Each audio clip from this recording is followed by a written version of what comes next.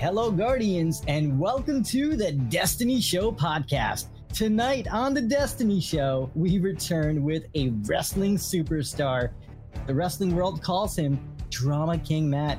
He is a distinguished wrestler, actor, color commentator, and content creator who loves Destiny 2.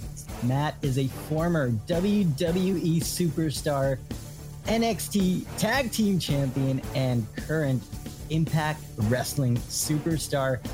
Matt began his professional wrestling career in 2011, training under several notable individuals like Norman Smiley. He competed in various independent promotions before signing with the WWE in 2012. Matt debuted for FCW in 2012, and then Drama King Matt came to life, debuting in NXT in 2013. Matt was also a former tag team champion with Simon, forming the Vaudevillains. The team also became the NXT Tag Team Champions. And we're so excited to share his amazing journey. Matt, thank you so much for joining us tonight.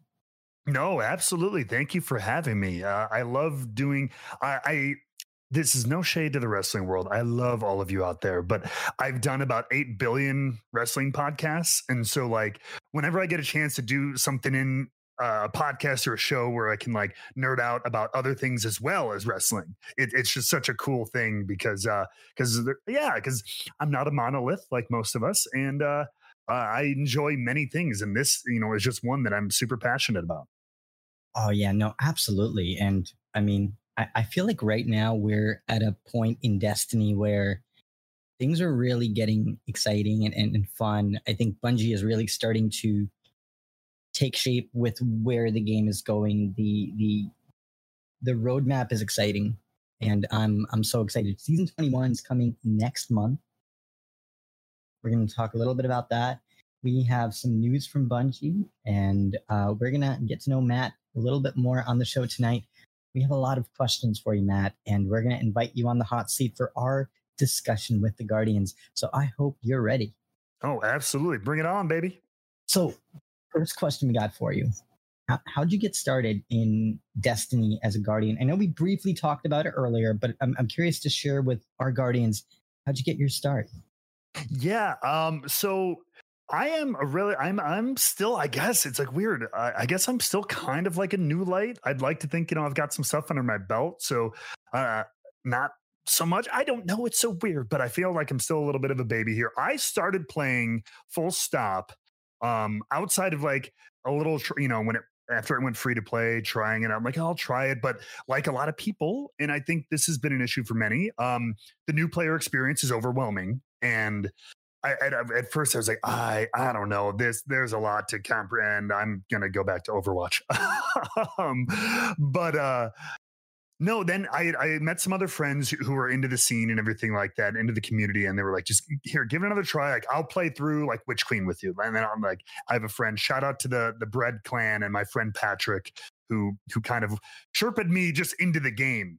And so I remember I watched the state of the game or whatever last year in August of 2022, and the big Vidoc update and everything like that, with the previews for Lightfall and heading into the final seasons of the year and all that stuff. And I was like, this looks cool. Like, I love that. I'm like their community engagement and everything like that. And so I was like, all right, I'll give this another go. And so I did that. And so started right at the beginning of Season of Plunder, which I know to a lot of veterans was like, oof, you picked that one to start. Okay.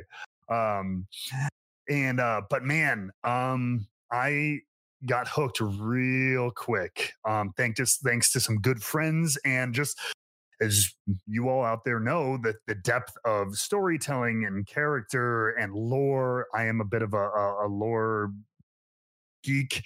And so there's so much to sink your teeth in. And this is something about me that has been carried over throughout my whole life. It's done. This is what happened with wrestling. This is what happened with one or two other hobbies of mine.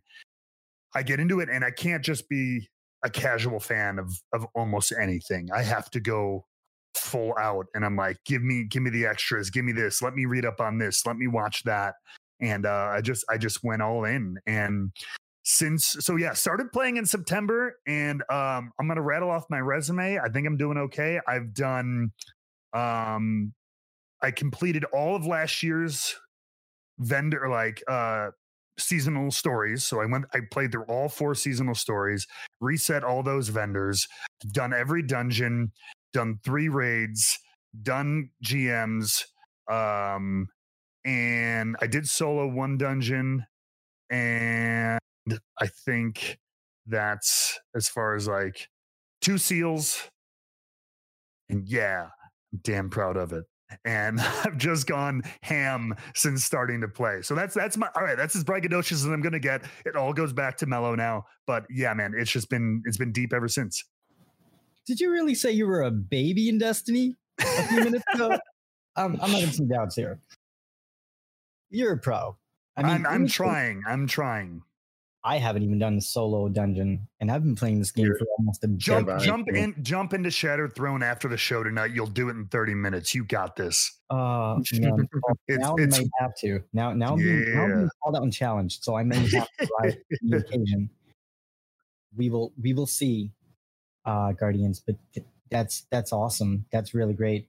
And like, what got you interested in checking out Destiny? It's been around for so many years now, and Plunder was during the Witch Queens. That was last year, right? So I'm curious, why now? Well, because as far as it wasn't anything about that season or like even Witch Queen, which I remember hearing about last year because I worked with 1 or 2 companies that did some promotion when Witch Queen was being launched, and I was like, oh, everybody seems really hyped about this. I'm aware of this Destiny game, but like I said, kind of tried it once, was overwhelmed, and put it back to the side.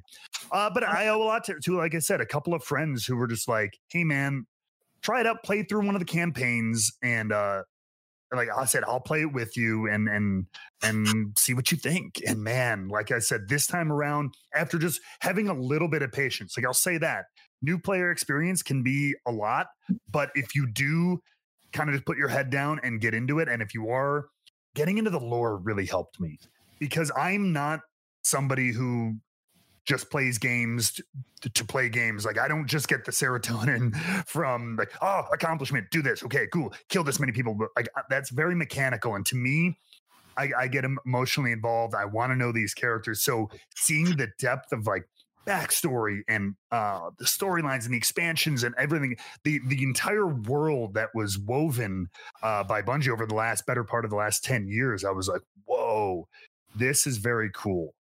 And then so that's what got me there. And then I think for me, it blended what I was looking for. So previously I had never been like a competitive gamer or even an online gamer. I've been a single player Charlie my whole life, right? Before we went live, we talked, I was a Final Fantasy kid.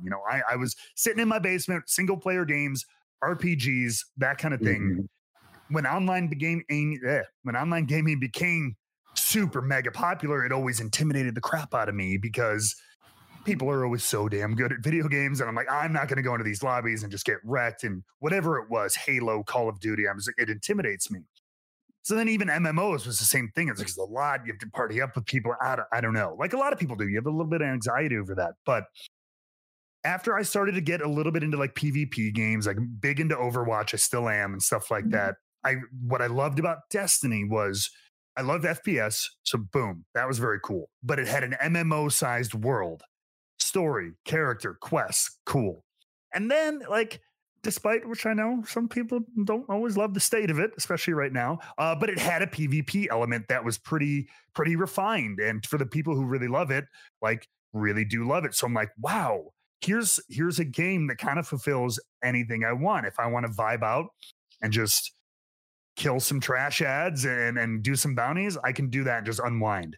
If I want to get sweaty in PvP, I can do that. If I want to get some friends together and do some harder end game content, I can do that. Play some story stuff, just play like challenge stuff. It literally was like, oh, this fulfills every bit of gamer need that I might have. And I think that's obviously by design, and it works. And so like I found kind of like a little bit of a video game home within the Destiny universe. Man, you sound like you've been playing since the beginning, Matt. I'm not gonna lie. That's impressive. I just like the Destiny fan in me is really excited for you to experience Destiny 1, because I think that like there's so many things that game brought to the table that we Brother, really I have been yet. trying to log in on my PS5 for the past like 3 weeks. I downloaded it, but I think there's some weird glitch. I keep getting a chicken error anytime I even try to start the game. I know the servers for D1 are always a little funky because it's, because they're not really carrying it, super all over it. But I literally every single time it just gives me that. And so I've heard there's some weird PlayStation, like you have to make a new PlayStation account and it'll jog it. So I still intend to at least maybe try to get in on my PlayStation, play whatever campaign I can on D1.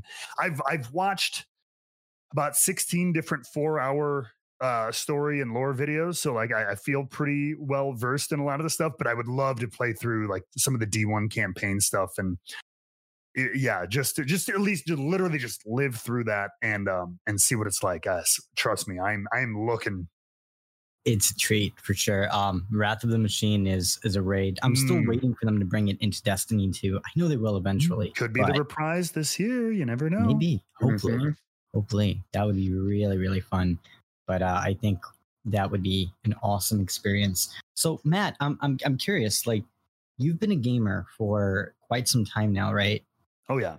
How do you balance being a professional wrestler, being on the road so much, and still finding the time to play video games? So, I mean, for a long time, especially with WWE, when I first started up there and was on the road a lot, you kind of just didn't. And then I met a lovely person named, which many of you, if you're wrestling fans out there, might know, Xavier Woods in WWE, who runs an incredible little outfit called Up Up Down Down, where he introduced his love of video gaming to the world of wrestling, and they did a YouTube channel and all this stuff. And so he started making content backstage at the shows. And so he would have his portable setup. He would have his laptop, a portable monitor. We'd plug into a TV, and then we'd play goofy little games, competitions. It was really super fun content. And so I kind of started to see like, how did he do it? How did he travel with like his PlayStation and a computer? And I don't know, it started giving me ideas and everything like that. And so I started bringing my PS4 on the road a little bit, but that was a little cumbersome.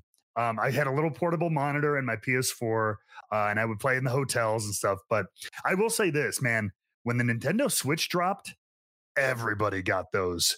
All the boys got those. Me and Randy Orton sitting on the bus in Europe playing Zelda was a very common experience. He's a big gaming fan. He doesn't talk about it a lot, but he is. He's a big Assassin's Creed fan. Shout out Randy. But yeah, so like, dude, half the bus had Nintendo Switches, like when we were on tours and stuff like that. So that obviously game-changing consoles. There's a reason it sold so many. But now that I've gotten so into PC gaming. So now I got myself a nice little laptop set up. I bring that with me whenever I go on the road now too. That's pretty awesome. Yeah, and computers now are so powerful that like you can get a pretty beefy laptop these days. Oh yeah, for not too much. Yeah, very cool. And now, so going back to wrestling, what got you into wrestling? How'd you get your start in the wrestling world? I mean, it's not too far removed from, video gaming. What is it? It's living through fantasy. It's vicarious kind of thing. And that's what I loved about wrestling. It was almost like real life video games, real life action movies, right? And I would be remiss if I didn't say that at the time I started really, really watching, like a lot of us did of my age group, in the Attitude Era, right? The late 90s, early 2000s, stuff like that. And I'll admit it, like I was kind of just caught by the hype because I didn't have cable TV, right, as growing up. So I couldn't watch Monday Night Raw. I didn't know what the hell everybody was talking about when they would come into school on Tuesday mornings and be like, oh my God, did you see what Stone Cold did today? Like I was like, no, I didn't. I want to. And so it was just like a FOMO thing. I was like, I don't even know much about wrestling. I know my brothers watched it when they were young, but they grew out of it very quickly. So it wasn't really in my household. And I was like, I got to know. And so eventually I found a little like local access show that would show like WWE replays called Shotgun Saturday Night. If anybody ever saw that, it would play on like my local UPN channel or whatever for me, but it would just be like Monday Night Raw highlights and then, an Al Snow match. I remember Or that. something like that, right? It was kind of like it would get they taped a little extra match and then they would just show you clips from the past week. So, and then eventually when SmackDown came to, I believe it was UPN at the time in late 99 was when finally I got access to like a mainstay show on SmackDown. And then eventually my family got cable TV in like 2000. And so from then it was Raw, SmackDown, Raw, SmackDown, Raw, SmackDown, pay-per-views, stuff like that. And so when I did get my hands on it, figuratively speaking, there wasn't a, grow out of it period like there were for a lot of my friends. By the time they started hitting high school, a lot of them were into sports or into music or whatever they were doing. And I was just like, nope, still in it. Just like I told you how I was with Destiny or with other things that I fall in love with. I just go hard. If it's something I really nerd out about or get into, I want to know everything. How does it work? How are they doing that? What is the deal with this? How did this get started? And it was like that with wrestling and with WWE and stuff at the time. I wanted to know absolutely everything. And so I did that. I just went deeper and deeper and deeper and just never stopped being a fan.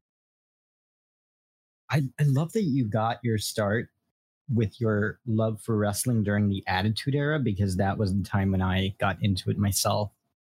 It was actually 2017 when I discovered wrestling. And I remember there was like a Mick Foley match, and it was so just. There was like a Kane match too. It was like really. And after that, Undertaker. I ended up watching Monday Night Raw. I was fortunate to have cable TV, and I may have gotten in trouble one or two times for ordering pay-per-views. We're not going to talk about that. I was young, my parents paid for it, but I was grounded for a couple days. But it was worth it. Isn't it wild thinking now, like it was with all the streaming services, like now WWE, for example, is on Peacock, and it's so you get everything free with your $5 a month. All their pay-per-views, you get replays of their other shows and everything. And they had their network, the WWE network, for a while for $10 a month. But those pay-per-views, they were like $50, like for every pay-per-view. You know what I mean? Like, they were not cheap back in the day. And they were getting even more expensive. I remember towards the end, we were paying like $65 to watch, wrestling pay-per-view. But it was a great show. It was fun. It was entertainment. And I still remember as a kid coming back home from even my birthday parties. Like I had to leave my birthday parties early because Monday Night Raw was happening, and I had to go see what Stone Cold was going to do to Vince McMahon. I just had to go see it. And it was some of my fondest moments and memories. And I will never forget the first ever Bad Blood in Your House with HBK and The Undertaker when Kane made his debut. Such a amazing event. And I've gained a lot of respect for professional wrestling and what you all do in this community to entertain people and make people smile for a little bit and forget the day to day. Yeah, I mean, and that's what it's about, man. I do appreciate that. I think it's getting more and more of that kind of a response from people as we've gone on. Obviously for a long time, there's the big thing. That's why a lot of kids, quote unquote, would grow out of it is because, it's fake. It's fake, right? I think that word kind of hung in the air low over wrestling for a while because and then eventually, because they tried to protect the business for so long and make people believe, which I get. But then I think there was this weird middle period where we weren't, all right, we know it's a show, but we're still trying to protect it. And I think when we kind of, and I'd probably get some heat for this from purist fans, but when we kind of opened the curtain and it kind of fully put it out there, hey, this is a show. We script this, we put this together like any other show you watch. I think it started to get a little bit of respect because then we could finally talk about like what it takes to get in here and to do all these things that these people are doing. We're putting, like I said, like a stunt show on, but there are no stunt doubles. That's always like, to people who are not familiar. I'm like, what's so special about Hero Bread's soft, fluffy, and delicious breads, buns, and tortillas? These ultra-low net-carb baked goods contain zero sugar, fewer calories, and more protein than the leading brands, and are high in fiber to support gut health. Shop now at hero.co.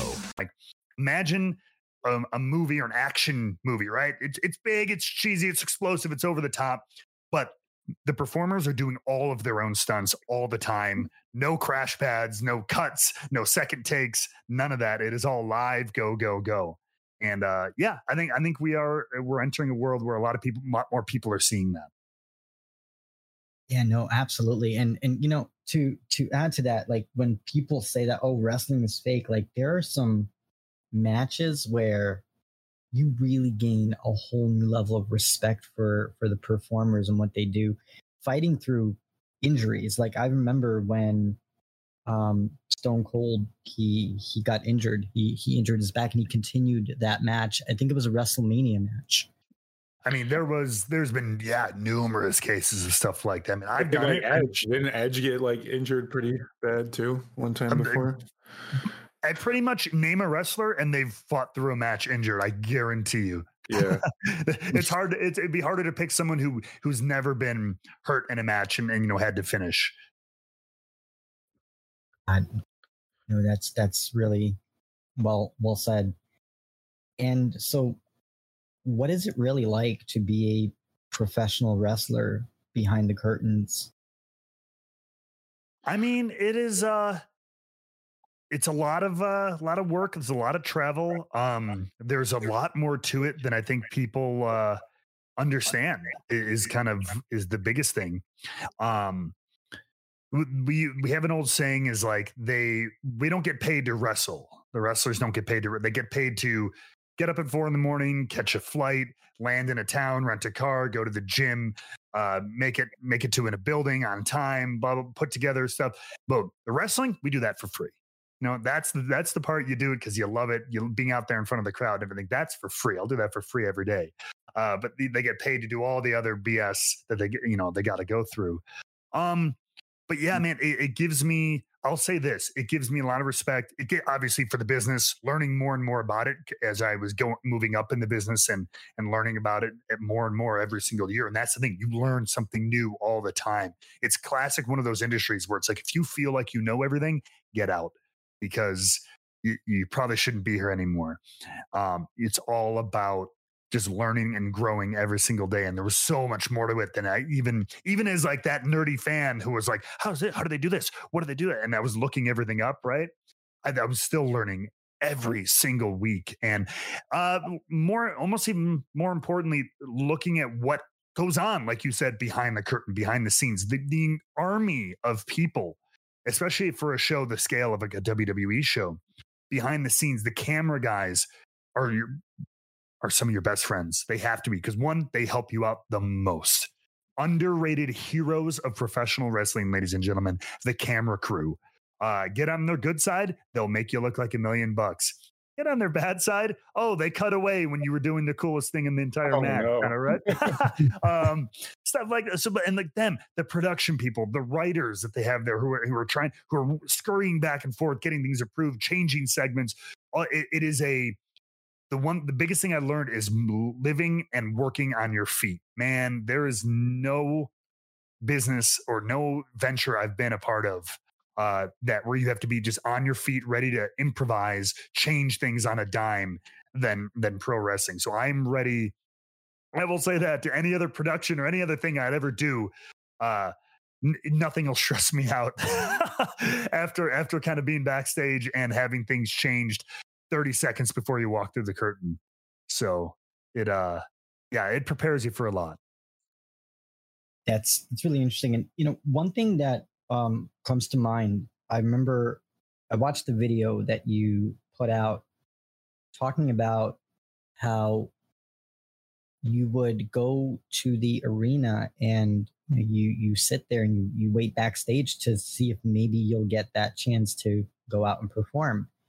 So like, I'm curious, how does that really work? Is that something that is planned months in advance, or is it something that you just like go into the arena and you don't really know if you're going to have a match or not? Like, how does that really happen behind the scenes? So it depends. When WWE was running like full schedule house shows, we call them, or live events. Those are the untelevised shows that you would usually do leading up to like a Monday Night Raw or SmackDown. They would go in. If Monday Night Raw was in Seattle, we might do house shows in Spokane, Portland, and somewhere else, and then finish up on Monday and do Monday Night Raw before everybody goes home. Those shows, you know what you're doing, because those shows are usually, we don't need to change a lot. It's not based on story or anything like. It's usually just like, all right, this is the card. It's the same one, usually 3 nights in a row. Sometimes then it's those same matches 3 weeks in a row. Every time you're on the weekend, those are pretty consistent. You go out there, you change what you want, you have fun. I love those shows. They're so much more relaxed.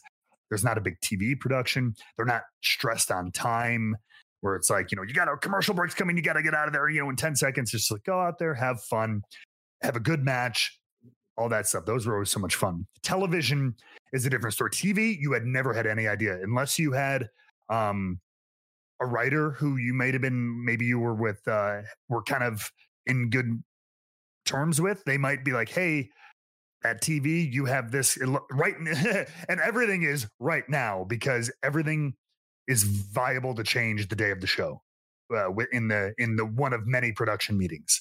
So, but you might get a little heads up of like, hey, right now they have you doing this segment with this person, blah blah blah blah blah. But like I said, then day of the show, it could change. And then if you didn't have that in, yeah, you go, you show up and, wait to see if somebody comes, grabs you, or if your name shows up on that whiteboard with the match listing, and then you go and get it done. Oh, wow. That's really interesting. I didn't realize that it was so spur of the moment where they don't really let you know well in advance. Mm-hmm. Yeah, it's pretty. And that would definitely require for you to adapt. Oh yeah, it that is one of, again, some of the top tier guys might have weeks or months even laid out to them, guys who the type of guy who's a buddy with Vince McMahon, right? Your Roman Reigns type guys, your John Cena's, who have that kind of really tight knit and are the tip top of the company. They might have more input and more like knowledge because everybody's working with them. Like, hey, here's where we're going to have you going into WrestleMania over the next 6 months, right? But me and 90% of the rest of the roster, it's week to week. That's a very, very interesting perspective. I didn't even think about that. Mm-hmm. Because from my perspective, it was like, well, you see the show and it's what you see. So you don't really see a whiteboard and where, things are so last minute. That's really interesting to learn that. Like, you've been wrestling for over a decade. And I'm curious, like, you've traveled the world for so many years. What was your favorite experience that you can recall from traveling to so many different places? Do you have a favorite place that you've visited? Oh yeah. And I'm desperately trying to get back there. Japan, man. Tokyo. Oh, nice. I've been very fortunate to have gone to Tokyo 3 times with WWE, and outside of my home of Chicago, and because it's home, it's where I grew up. That Tokyo is my favorite city on planet Earth. There is just something, and maybe there's a little bit of weebage in me. You know what I mean? Again, video game fan, Final Fantasy kid. There's probably a little bit of that. Who's just like, this is where it was born. This is where video games live, kind of thing. But there's also, I've said this to somebody, there's this strange magic to Japan that has this, especially Tokyo. One, it's just a clean city, man. They are disciplined and organized. They know how to take care. It doesn't feel dirty for a city of millions and millions of people. It feels pretty pristine when you're on the streets of Tokyo. But it's this beautiful mix of like the most advanced technological like city, right? We've all seen the clips of, I believe it's Shibuya crossing, the people crossing 6 different ways, all the lights, the giant billboards. Akihabara, which is the big arcade district where you see people playing DDR until 4 a.m, going crazy as if it's a job.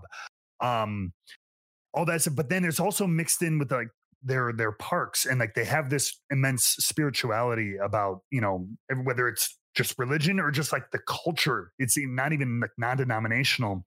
The gardens and the parks and the greenery and the lushness of some of the parts of the city are just all combined in this downtown. I don't know. There's a really, really cool synergy there. And the people are just the most respectful fans in the world from a wrestling perspective. Man, they were always very passionate, but very, very kind and respectful, because that's a bedrock of their culture and of their society, which is something sorely missed sometimes stateside amongst some groups of fans. I will not try to paint with too wide a brush, but yeah, over there, it's very, very cool. And so I love Tokyo. It's interesting you mentioned Tokyo, because that's one of the places that I really want to visit. It's like on my bucket, because I've been a sushi fan since I can remember. Like, and if there's anything that I can eat as often and never get sick of it, it's sushi. I remember I'm originally from Brooklyn, New York, and back in New York, they had so many sushi places that it was just so abundant that I would eat it like on an almost daily basis. And I always wanted to try the sushi in Japan just for the cultural experience, because I find their culture so fascinating and interesting. And curious, are you a sushi fan? Oh, yeah. Okay, we're going to get along then. So how is the sushi compared in Japan versus like what we have here in the States? Is it very different? Because I can imagine California some little standards, and like they'll might make it for it, but yeah, generally not. But you know what? I will say this. I have not had sushi in Japan, and all those times I went, I did not have. I had a lot of other amazing food, but I didn't have straight up sushi. Just because, there was other stuff that restaurants we were going to and everything like that. So I'm with you. I have yet to have an authentic Japanese sushi experience. I've had some incredible noodles, some incredible ramen. One of the things I said I was done bragging. Well, all right, here's one other thing that's kind of bragging about. In Japan, the wrestling culture is very huge and it's very respectful over there. And so there's a long tradition of something called sponsors. If you're a big wrestling fan, you may have heard of this. If you're not, you might be like, what the hell are you talking about? No, I'm not talking about Sony, sending you a controller and you posting a hashtag on your Instagram. No, but a similar idea. Sponsors are these huge, usually well-to-do, well-off wrestling fans in Japan who kind of like sponsor a wrestler, in which that means is like they kind of pick someone who they take a liking to, and like I said, they're usually well off, and they'll treat them to like to dinners, and like they'll give them gifts and stuff like that. And the kind of exchange is like, hey, yeah, if you're in town or like after your shows, come hang out with me and my friends or some of his family. You take pictures, you sign some autographs, but they'll pay for a big old dinner for you and everything like that. And so the guy, especially who were well known in New Japan Pro Wrestling, which is the biggest promotion over in Japan. I remember, so when we went over there, the Good Brothers, which are Luke Gallows and Carl Anderson, were big stars in New Japan, came to WWE. And so when we went back over there for tour, they still had all their old contacts and friends and their sponsors. So they invited the boy. They're like, hey, we got like 2 more spots. We're going out with an old buddy of ours. Who wants to come? And I was like, sure. So we came in, we went to this little restaurant. They closed it down. This chef made us like Kobe wrapped like asparagus. We had like lobster pulled out of the ocean, thrown on the hot pot right in front of us. Drink whatever you want. Like appetizers out the wazoo, Kobe beef, all this stuff just like thrown at you. And it was so good. It was ridiculous. Oh, that sounds so good. And were there any attractions that you can remember from your trip to Japan that were really memorable and interesting? I mean, Xavier Woods. Oh, I forget. So Akihabara, which again, the arcade district is very cool. It's cool to see like a regular like video game arcade, but it's almost like a club. It's open to the late hours of the night, and like I said, people are there sweating it out on the arcade games. That's their hobby and everything. But this doesn't exist anymore. But they had real life Mario Kart. Oh, I heard about that. But it was a amazing. They called it Mario Kart because they legally couldn't call it Mario Kart. So it was like MARICART. And Xavier Woods found out about it. It's this little place. Basically, it's little mini like go-karts that they would drive you in the streets of Tokyo, the middle of the road. They would lead you on a tour of Tokyo, a driving tour in little, they look like the Mario Kart go-karts. But then they would give you cosplay outfits, and you could be Mario, you could be Luigi, you could be Wario, whatever. And so a group of us from WWE went and we did that, and it got banned. It is now illegal. But so we got in under the wire. We had to get international driving licenses before we went on tour, because that was one of the prerequisites for the carts, is you had to have a valid international driving license. So that was probably one of the coolest things we did. It was cool. That sounds amazing. Oh, yeah. I wish it was still around, because that would have been just a fun experience. As a Mario Kart fan, I would definitely enjoy that. So, on the topic of video games, I'm curious. Like, you've been a gaming fan for forever. So, what was your first video game that you've ever played? The earliest memories of sitting down and playing video games has got to be OG Zelda on NES. Just the old side-scrolling pixel, you know what I mean? That I remember mainly watching my brother play. That's kind of my interest. You know, he's 4 or 5 years older than me. So he kind of was set the tone for me. You know, he got Nintendo, and then he was the one who got Super Nintendo. And he was the one who got PlayStation, and then after that he kind of faded from video games, and then that's where I was like, then I got PS2 and PS3 and all that stuff. But yeah, the original Zelda, Legend of Zelda on NES was probably my first video game I remember sitting down and playing.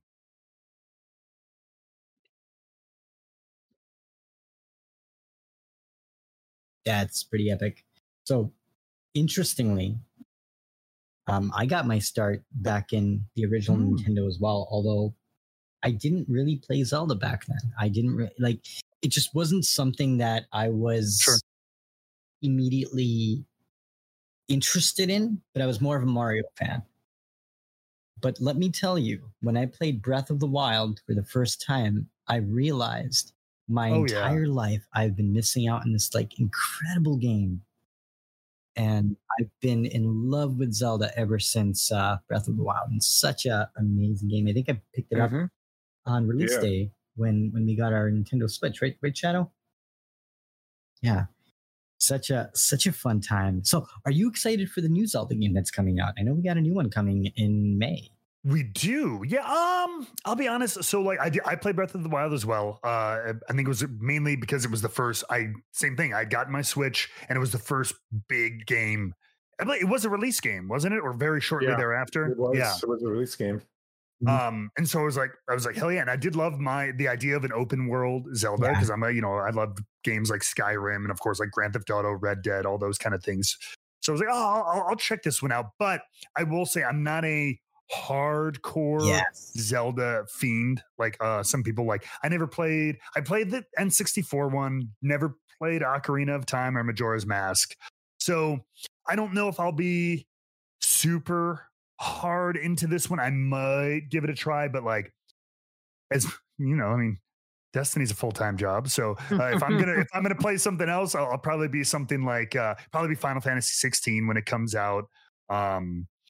And then probably 1 or 2 other games as they come out. But I'll kind of Zelda will be kind of like, maybe I'll keep my ear to the ground and see how it's being reviewed and how people are liking it, and maybe I'll dip my toe in. We'll see. That's very valid. And yeah, Destiny definitely has, a lot of demand with the weekly grind that we have to do. I'll tell you one thing. The one redeeming thing about the Zelda release is that it's coming out on May 12th.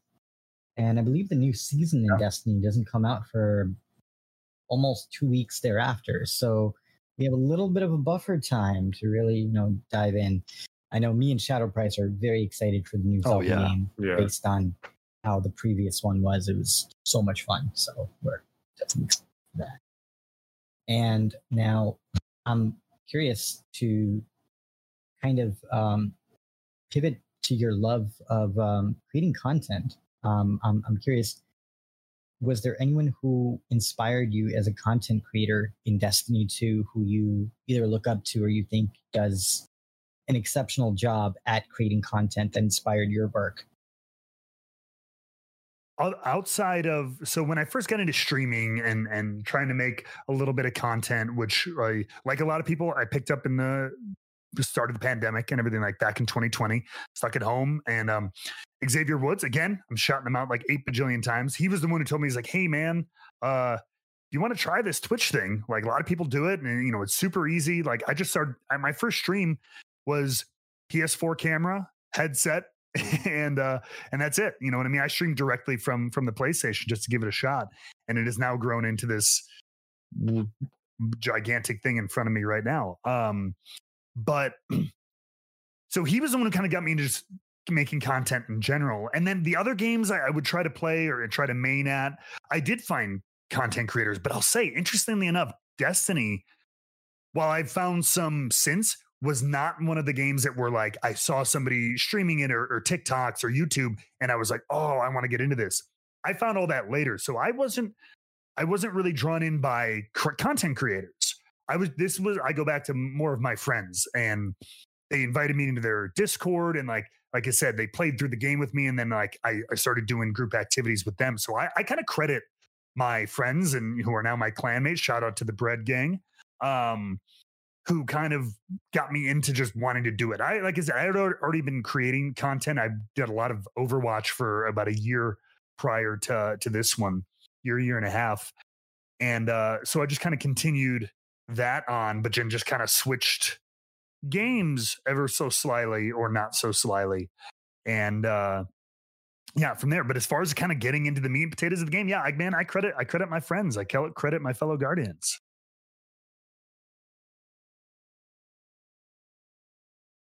Love that. And, Destiny is a game that is made to be enjoyed with friends. So it's perfect match. And it's interesting because Shadow Price was the person who got me into games. So it was kind of a similar thing where it wasn't necessarily a specific content creator that got me into the game. Although I will say there were a few podcasts way back in the day, Guardian Radio. Yeah, the original Planet Destiny podcast. DCP was one of them. And I think Fireteam Chat. Planet Destiny podcast. And then also Fireteam Chat. They were our go-to for a long time. Either last year or the year before. Last year?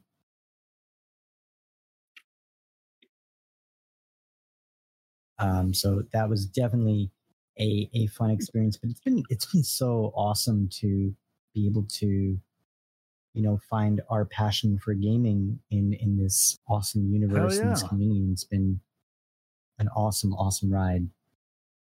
And now, so going back to your wrestling, I'm curious, were there any challenges that you had to overcome? Your time. I mean, every day, right? I mean, it's such a physical business. And getting back to kind of what I said earlier, it's being ready to change on a dime, whether it's 30 seconds before you go through the curtain and they go, hey, that 10-minute match you're about to go out and have, it's now 5 minutes. Go tell the other guy because he's already out there. And you're like, oh, okay. And you have to be able to get it done. Now you have to think about, all right, what do I have to, you're editing in your head because you're like, all right, we laid out this, and this. Now it's time to improv, cut this literally as you're walking to the ring, showboating and all that stuff. though, that kind of thing, to even to the point where that same exact thing will happen mid-match because the referees have earpieces. They'll go, okay, you just lost 2 minutes, or oh shoot, now the other guy's winning. Change it up. Okay. And you just go, okay. So just rolling with things like that. And then, of course, again, like we also mentioned, injuries. Man, I tore my pec in a match, and not even a televised match, an untelevised live event in NXT before I was even up on the WWE main roster. Luckily, not a full tear, but it was a partial tear of my left pec. Tore it just as we were luckily in the final stretches of the match. But I still had to wrestle another 2-3 minutes on after just feeling this hot zip go. I thought I tore my bicep. It just went down from my shoulder down into my bicep. And I was like, oh, son of a bee. Oh, you got to be kidding me. Kind of just held my arm close to me, finished the match, and then went back and kind of let me stay home a few days. And then we came back, swelling went down. And yeah, it turned out I had some damage to my pec. And it has not been the same ever since because I was stubborn. And when I did, luckily, I did get full range of motion back. And I was like, oh, I feel okay. I don't need surgery or anything like that. Let's just go. Let's go. Look, see, I'm fine. Let me back. I probably could have used a little bit of orthopedic surgery on my pectoral tendon there. It is now, there's like a weird divot and I can't do as many push-ups as I used to. Mm-hmm. And or bench press at all because it just hurts my shoulders. So but that's luckily, knock on wood, that's the worst injury I ever had. And honestly, in the scheme of things, considering all the things we've done in that ring, it's pretty minor. So I'm pretty thankful.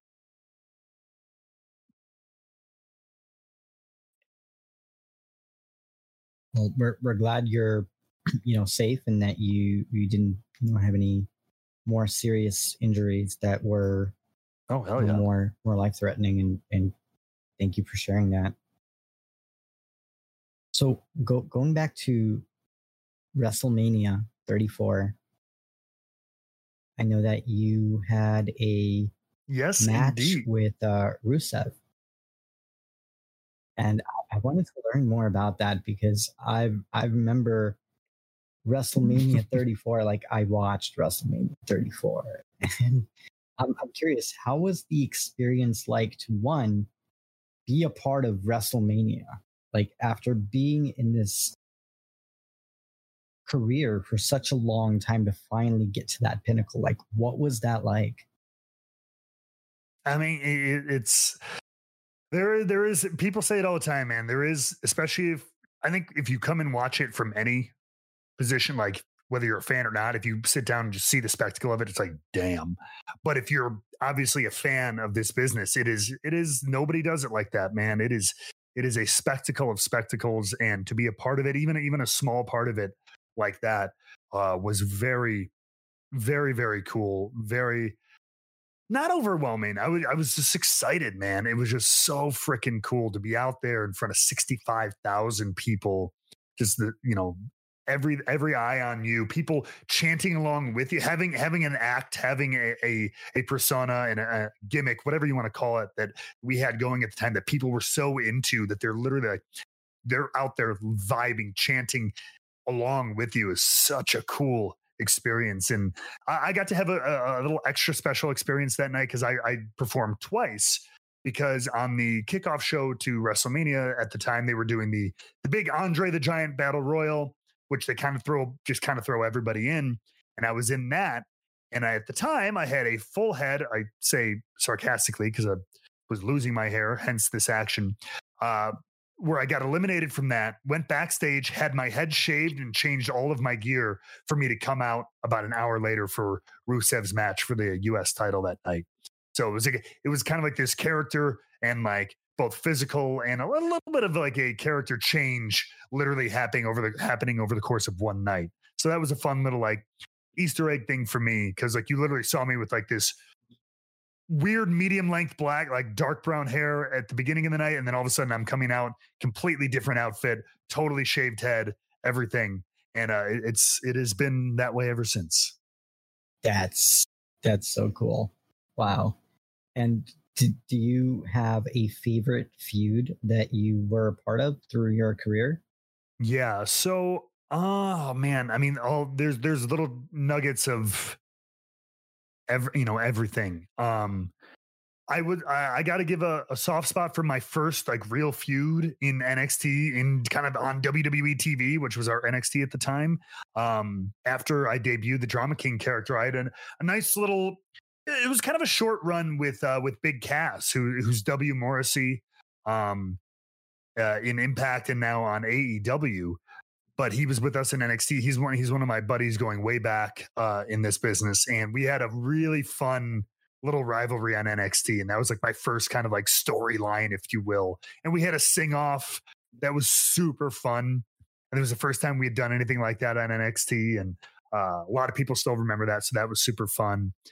And in the tag team division, man, when we won the tag titles, we won them from a team called Blake and Murphy, who again is Buddy Murphy, who has gone on to now AEW. He's with the House of Black. And then Wesley Blake, who has gone on, I believe he's doing some coaching now at the Performance Center, if I do remember correctly. But just two incredibly fun and easy guys to work with. And so that story was fun going into it, with Alexa Bliss just slapping the piss out of us every week on TV.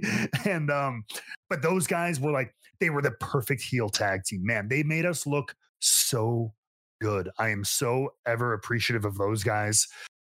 Especially for us we had such a weird character, weird gimmick. Like, man, that could have easily been dead in the water. But when you have guys like that helping you look good and like just making the matches so much more fun and dynamic, it was really incredible. So those two stick out to me. And then anytime I could lace up with the Usos and the New Day was just magic.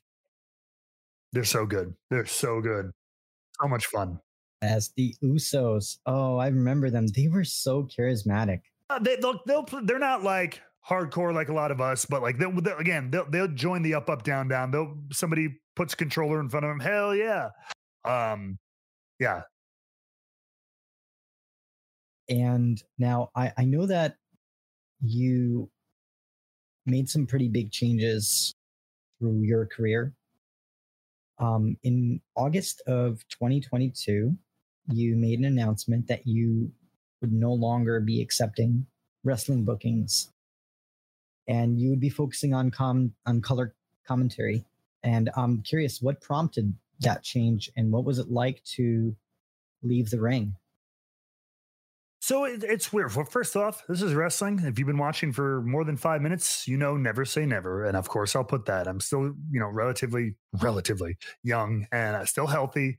So, I'm not beat up, none of that stuff. But it was a weird transition from WWE. So, got released in the middle of the pandemic, like with a bunch of people. If you are a wrestling fan, you saw there was over 100 cuts over the course of that year in their cost-cutting measures.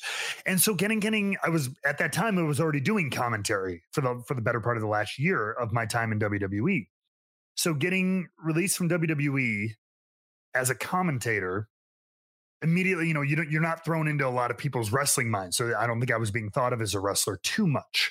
And then also being in the middle of a pandemic when nobody's running events. So it was like, that's where streaming content came in, man, because nobody was doing anything. So I was looking for things to occupy my time. But then after that, I fell in love with that side of the business in WWE. I credit great people like my current broadcast partner, Tom Hannafin, who was kind of like my supervisor at the time. People like Vic Joseph and Nigel McGuinness for guiding me as well. Really helped me fall in love with it. And so then when Impact came along and New Japan Pro Wrestling came along, both of which I started off wrestling, but it was very quickly, I would be asked by management of both of those companies, like, hey, would you do commentary for us for this show? Hey, do you mind jumping in on commentary for this? Hey, we had this idea where you could do comment. And so I think when that started happening, there was a little bit of one of those like, life is showing you something kind of things, those moments where it's like, hey, I never want to be one of those people who's banging on the door when there's a window open kind of metaphors. You know what I mean? Like, I think the universe is showing you something. So like, I just leaned into that. And so I started taking that. And then between that and like, because I was doing that more and more, I think, I wasn't getting booked to wrestle as much, which I was like, I understood. And so when you get out of practice in the ring, it's hard to get back into it. Not that I couldn't, if I really, if a big opportunity came along, but it was like, man, it's not like you can just step out of the ring for a month and then if somebody has you in a match, you're good to go. Like, oh, okay. No, man, like that cardio goes very quickly. And so it's like, to keep wrestling, you've got to be wrestling all the time. And so I started kind of just leaning into that. It kind of followed the universe, followed the feeling. And there's something really nice about it, because you know what? I could do this for another 20 years. You know what I mean? Like, I'll tell you, I don't think I could wrestle for another 20 years. So I just kind of started leaning into it. And I think it allows me a little bit more time and a little bit more flexibility to do extra things, like whether it is content or voice acting, for example, or outside projects. So I like that freedom as well. The one thing I've realized as we've been talking is that I learned something about you. And it's that you see things as opportunities and not as like, oh, I have to like pivot and change, right? Like you were saying in one of your videos how you saw color commentary as an opportunity to try something new, as a way to advance your own abilities and what you're able to offer, right? And it's really cool from your experiences with even like going from Overwatch to Destiny to becoming a content creator in this game. It seems like you're always evolving. I mean, you got to. I mean, you got to be, like I said, you got to be fleet-footed, man. And you got to adapt, or else you'll get left behind. You'll. And I still have trouble with it in different regards. But man, I mean, I try to, like, don't get me wrong. I've been there like anybody else. I get down. I have had those moments where it's like, you do feel hard-headed and stubborn. Like, no, I don't want this to be this way or whatever. I want to fight against this or whatever.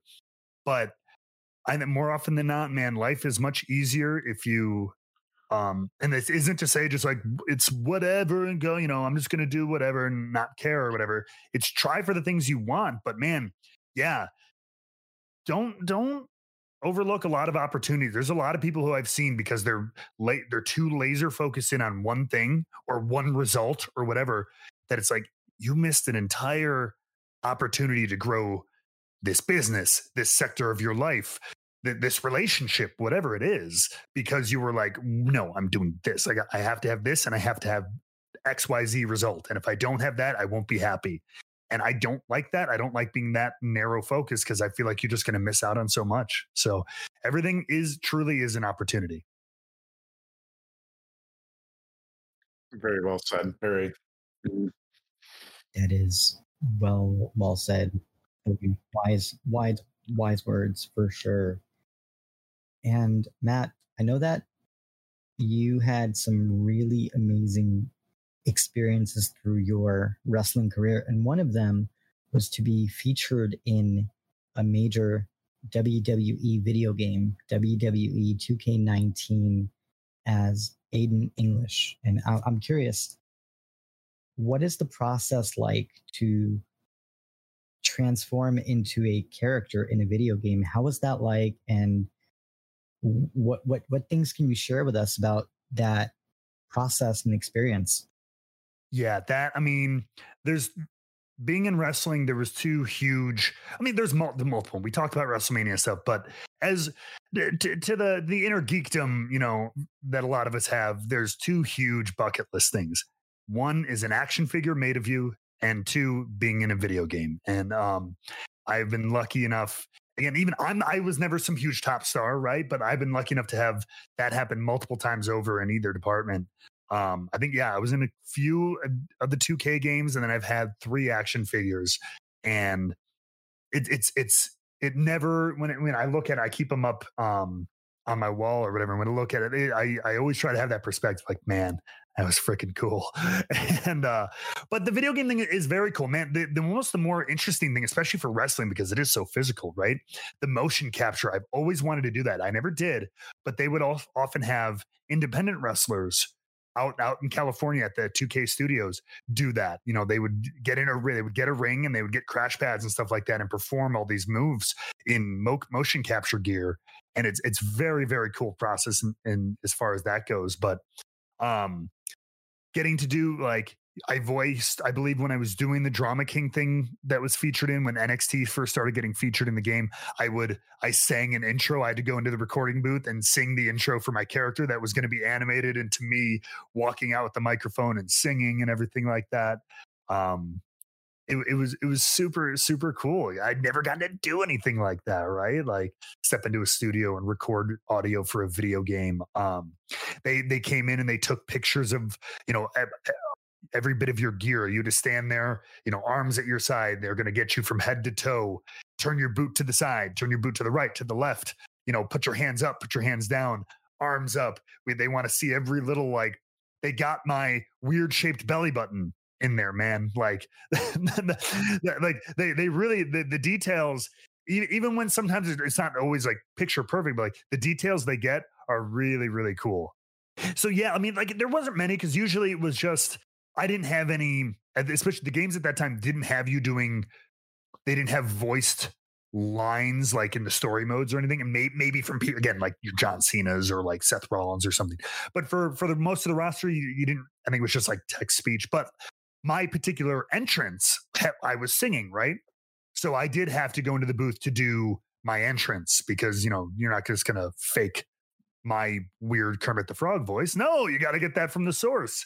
So I went in and I did record that.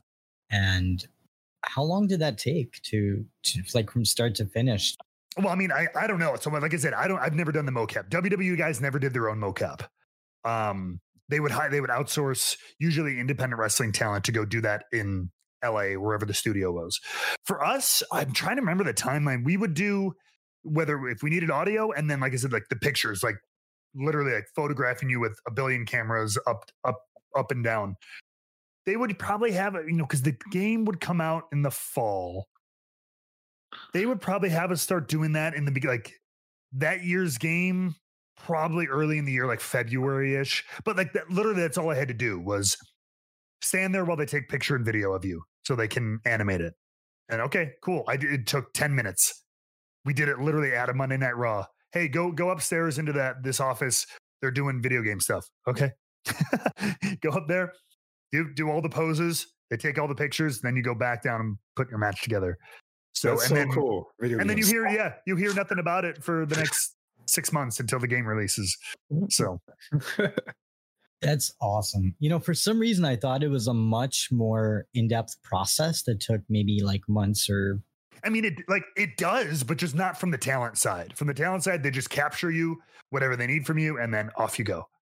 It's really cool. It sounds like you've had the coolest job. You get to travel the world, wrestle, eat amazing food, and be part of a video game. That's the dream.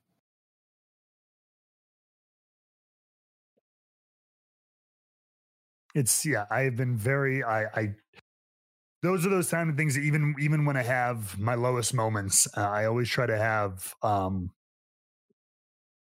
that perspective of that. And it's funny, literally right before this, somebody had DM'd me.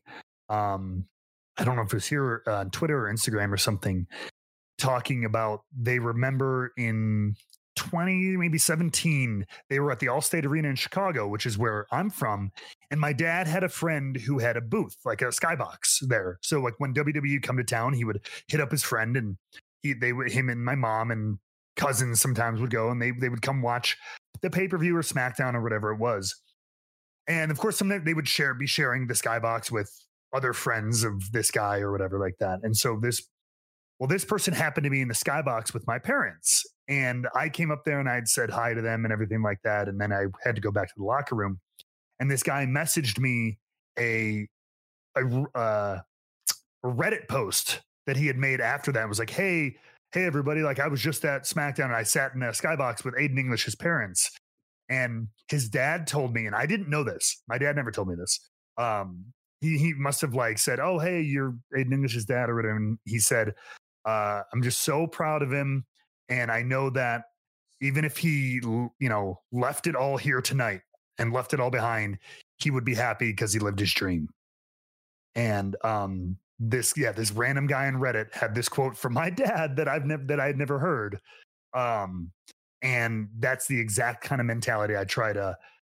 Don't get me wrong, I am ambitious. I've got so many different things I want to keep doing. It doesn't mean I'm like, done, but I can look back very happily at my life, no matter what happens next. Love that. That's such a amazing outlook to have in life, and it definitely is something that we all should strive to be more like. So thank you for sharing of course, your absolutely incredible stories and everything that you've done. So a few more things about your career in wrestling. I know that you're currently working with Impact Wrestling, and I was always curious, like, going from one wrestling organization to another, is it very different culturally, or how your day-to-day is? So it's funny. There is a whole lot different, but there's so much that the same. Because at the end of the day, it's wrestling, and it's a wrestling TV show. The scale is different, the crew is different, and everything like that. But at the end of the day, what are we doing? We're making a TV show with bombastic characters who fight in that squared ring, in the middle of an arena, going through storylines. It's, that's the same from New Japan Pro Wrestling to AEW to Impact to WWE, to any independent wrestling promotion out there. We're all doing the same thing. So it's just flavors of ice cream after that, but so obviously, yeah, WWE is the scale is huge. And we're talking about multi-billion-dollar company. And so the Impact is a smaller scale, but man, I will tell you, the atmosphere and the environment and the crew, I've never had a better, like, just environment to be in wrestling. The closest I could imagine was when we were in NXT and it was first getting hot and really being cool in like 2014, 2015. That kind of mentality was like, hey, we're all a crew. We're all in this together. We're all just getting out there, trying to make the best damn show we can, make everyone else notice us. That's the vibe I get in Impact.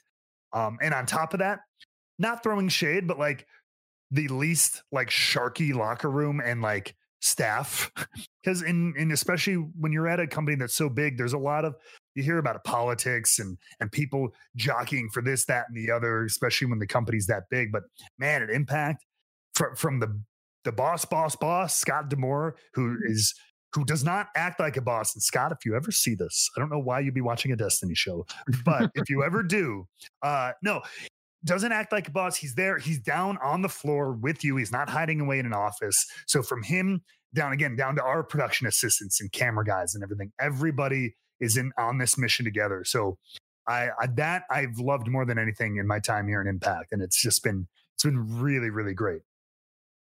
I definitely feel that. Like, I've watched Impact Wrestling several times throughout the last, I would say, three months or so.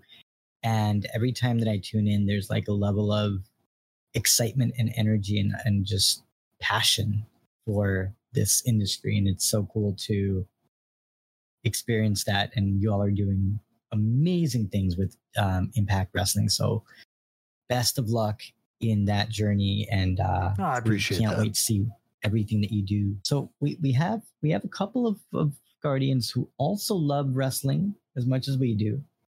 And we had a question from one of our community members. And the question was, what is the best advice that you could give someone who is aspiring to become a pro wrestler?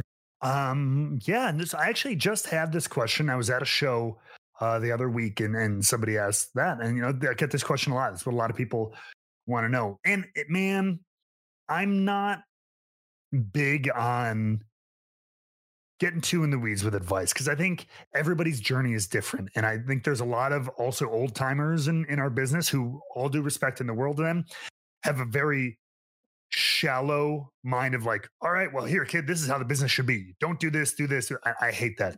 Is that number one? It's entertainment. This business is changing all the time, just like video games and everything. We're evolving and changing.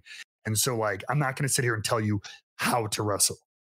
What I will say is more general advice, and man, it's twofold. One, there is still something to when you're brand new in any venture. This goes beyond, wrestling. It's pretty classic. It's kind of mouth closed, ears open. This isn't to say I always qualify it with this. Isn't to say like just do whatever anybody tells you. You still are a sentient person with your own thoughts and feelings. But when you're new, you should really just be soaking it all in. Be a sponge. You will eventually, in time, learn to filter and see what feels right and what feels wrong, and what's good for you and what you're trying to do and stuff like that. But at the start, take everything in. Just take it all in, sponge it all up, and be very respectful and that kind of thing. 2, learn from someone who's made a living in this business. Would be as far as like, where should I go learn to wrestle? I don't think you need to go. If you can go to Black and Brave and learn from Seth Rollins, great. He obviously one of the best in the world currently at what we're doing at an extremely high level. You don't have to do that though. But do I think you should give your money to Steve, who's wrestled once a month at his local independent in whatever town, who's never made like a living? I that's one thing I might be a little harsh on, but I'm like, it could be a small time, somebody who's made a job of this, who's been able to pay some bills with this, because they've obviously found a formula to get booked, to get better, to get a little bit of success there. So I think learning from someone who's made it, again, does not have to be some big time WWF star, but learn from somebody who's been able to make a career of some kind, even if it's a part-time career, but somebody who's been able to make a job out of this, because they're going to be able to give you the best advice. And then lastly, take care of your body, get in shape. That does not mean be a bodybuilder. We are not in that industry anymore. This is not 1980. You don't need to be 250 pounds juiced up to the gills. No, sir. But I don't care what you look like. I don't care if you're tan or if you're not. I don't care if you're a heavy set or you're not. I don't care if you're skinny or not.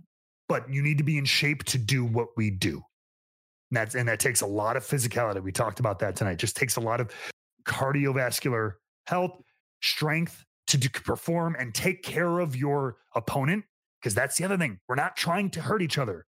Safe and spectacular, everybody. You know what I mean? So you need to have the strength and the wherewithal and the athleticism to protect yourself and your opponent. So get in shape. You don't need six-pack abs, but you need to be able to physically, at a high level, do what we do. So yes, that's going to mean getting in the gym. It's going to mean going to training, running drills, things like that to keep your body in the physical shape and just to keep it up so you can prevent as much injury as possible. So those are my 3 pillars. Listen as much as you can at first, train from someone reputable, and take care of your body. That's awesome. I love that. Definitely. Those are truly awesome words of wisdom right there, I would have to say. And I mean, like I said, yeah, I think it goes for, you can, with a little bit of tweak, you can do that for almost any industry. I mean, again, is listen, choose your elders or, your mentors wisely. And then whatever your particular tool is, take care of it. I think that, that can go almost to any industry. I think it's kind of universal. Yeah, definitely. Would you say like that would also help like people trying to be good on the mic? Because obviously not everybody is great on the mic at first and everything. Sure.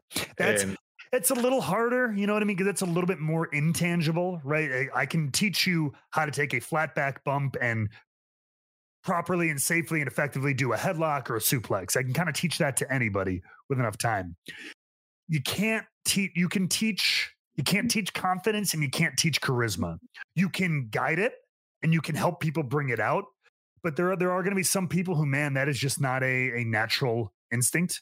And there are people who have gotten better, but I mean, that's just one of those things, I think, just with time in front of a microphone, in front of a camera, if you're a shy person, getting less and less shy, getting more and more just willing to throw it all out there. The one thing I'll say, I always say to people as far as that and being persona and being, especially in something like wrestling, a big bombastic showbiz thing kind of like that, or even if you're going to try streaming, I always say go more. I think we always say way harder to pull more out of you as a performer. Like it's so much harder for me to go like more, like louder, more energy, more emotion. I'd rather you go so over the top and have someone go, a coach, a boss, somebody go, all right, Tony, dial it back. You'd much rather do that than the opposite. So if you're trying to work on your promos, work on your mic, just keep doing it. Repetition, get more and more comfortable speaking, and then just go as all out as you're able to do.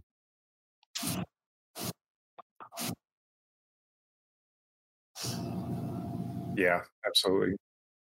That's really great advice. Very, very well said. So, Matt, I'm curious, what is next for you in your journey, and what are some personal projects that you're excited about?